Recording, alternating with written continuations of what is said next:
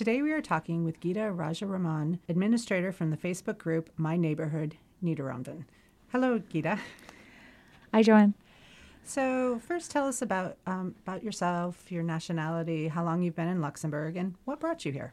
So my name is Geeta. I grew up all over the world. I've now been in Luxembourg for about 8.5 years. My parents and myself were originally Indian, but it's hard to pin down what is home precisely because we grew up everywhere. I moved to Luxembourg from London for a boy, as many of us do. Have been here since. I lived in Ville du Luxembourg in the beginning, and about 4.5 years ago, we moved to the commune of Niederanven. So tell us about the origins of this group. So when I first moved to the commune of Niederanven, after being in the city of Luxembourg on the Stad, it was a little bit difficult to navigate things around simple things as where do you go for getting all your regular paperwork done, or what is the new bin schedule? For example, Ville du Luxembourg has brown bin for compost, and I'm a big composter, but the color of the bins in Niederanven are green. So it's little things that you just have to relearn and understand. Also, one of my favorite places to go to over the weekend is the recycling center. And I used to love going to the Ville du Luxembourg recycling center, but I have to admit that the Munzbach recycling center is far, far better and far better organized. So again, top tip. As I say, wow, didn't expect that tip, but everybody, did you hear that? Munzbach Recycling Center. I don't think everybody can go there. It's limited only to the people of Niederanven, so I feel very privileged to live there.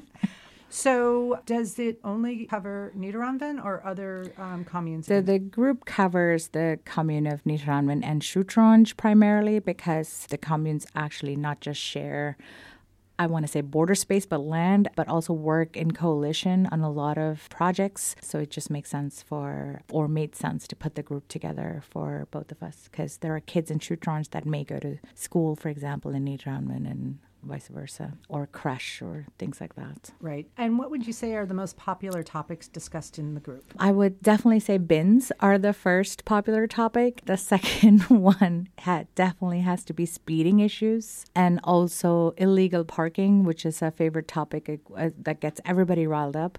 But speeding, I reckon, is really important as we're really close to the motorway, so people going above speed limit, and we're also close to the forest, so there's a lot of animals around. It's a touchy but important topic. It's safety, general safety. Yeah. Can you share an example of a positive outcome from the site? Well, I would say one of the biggest things about the group is that we do, even though it's not an official group of the commune of Niederanven, we're very lucky that the people that work in the commune are part of the group. So if there are questions that are meant at a commune level, there are people that step in to answer those questions.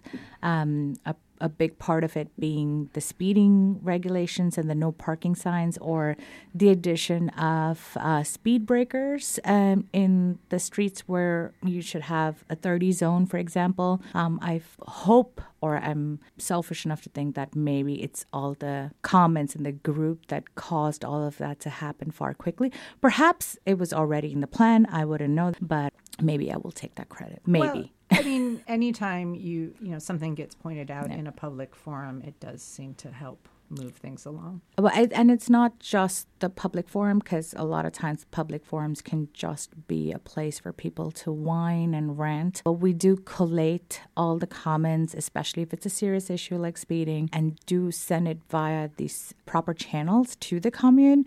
So there's an email box that myself and a few other wonderful volunteers that administer the group do email the commune just to keep things official, so that it just doesn't become a group that everybody starts looking at, there they are complaining again. And we do spend a lot of time moderating the comments to make sure that it's effective and it's not just whining and whinging. Yes.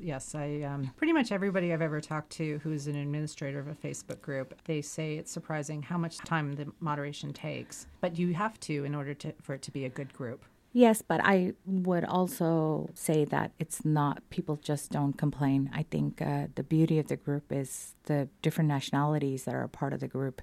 I think that are on Facebook and the ones that aren't.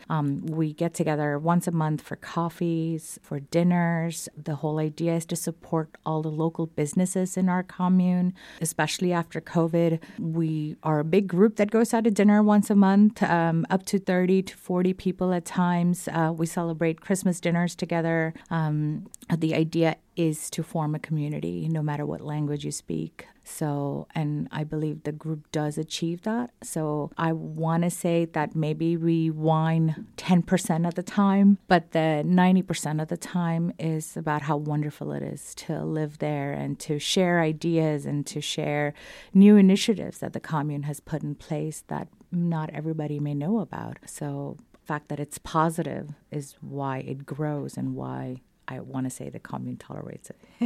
Well, it's nice to have a place to go as a new person where you can get questions answered and them be accurate answers. Yeah. And so that's wonderful that you're doing this. Do you have any tips or tricks to share with others who might want to start a similar group? I think go right ahead, but get the backing of your commune. And maybe there are groups like that already exists. I don't think I necessarily got the backing of the commune. I just believe that I landed up making sure that the right people were involved in the group to make sure that A, I was saying the right things, and B, as someone that's new in the commune, I am not a person of authority in the commune. So the administrators of the group are actually people that are not retired, but have been in the commune for over 25 years. So it's these wonderful ladies that run the group. I happen to just have my name stamp as the one who started it, but that's it. They take care of everything. You sometimes need the person to get it going. There's a lot of value in that. So. And lastly, do you have any advice for people who are new to Luxembourg, how they can integrate easier? First thing is have an open mind. You're in a new country. Every country has its own culture and traditions and way of doing things. And integration is a two-way street. So an ideal integration is when locals and foreigners, as I like to call them, adapt to each other's presence and exchange cultural values. So take the time to learn Luxembourg's traditions. I mean, the easiest word to learn in Luxembourgish is moyen, and I guarantee you the minute you use it, you are going to bring a smile to someone's face. The fact that you will try to do that is a big step forward because you have chosen to live here and you've chosen to give back, and that's important. I think that's absolutely great advice, and I really appreciate you coming in and sharing more about the group. Thank you. Thank you, Vida.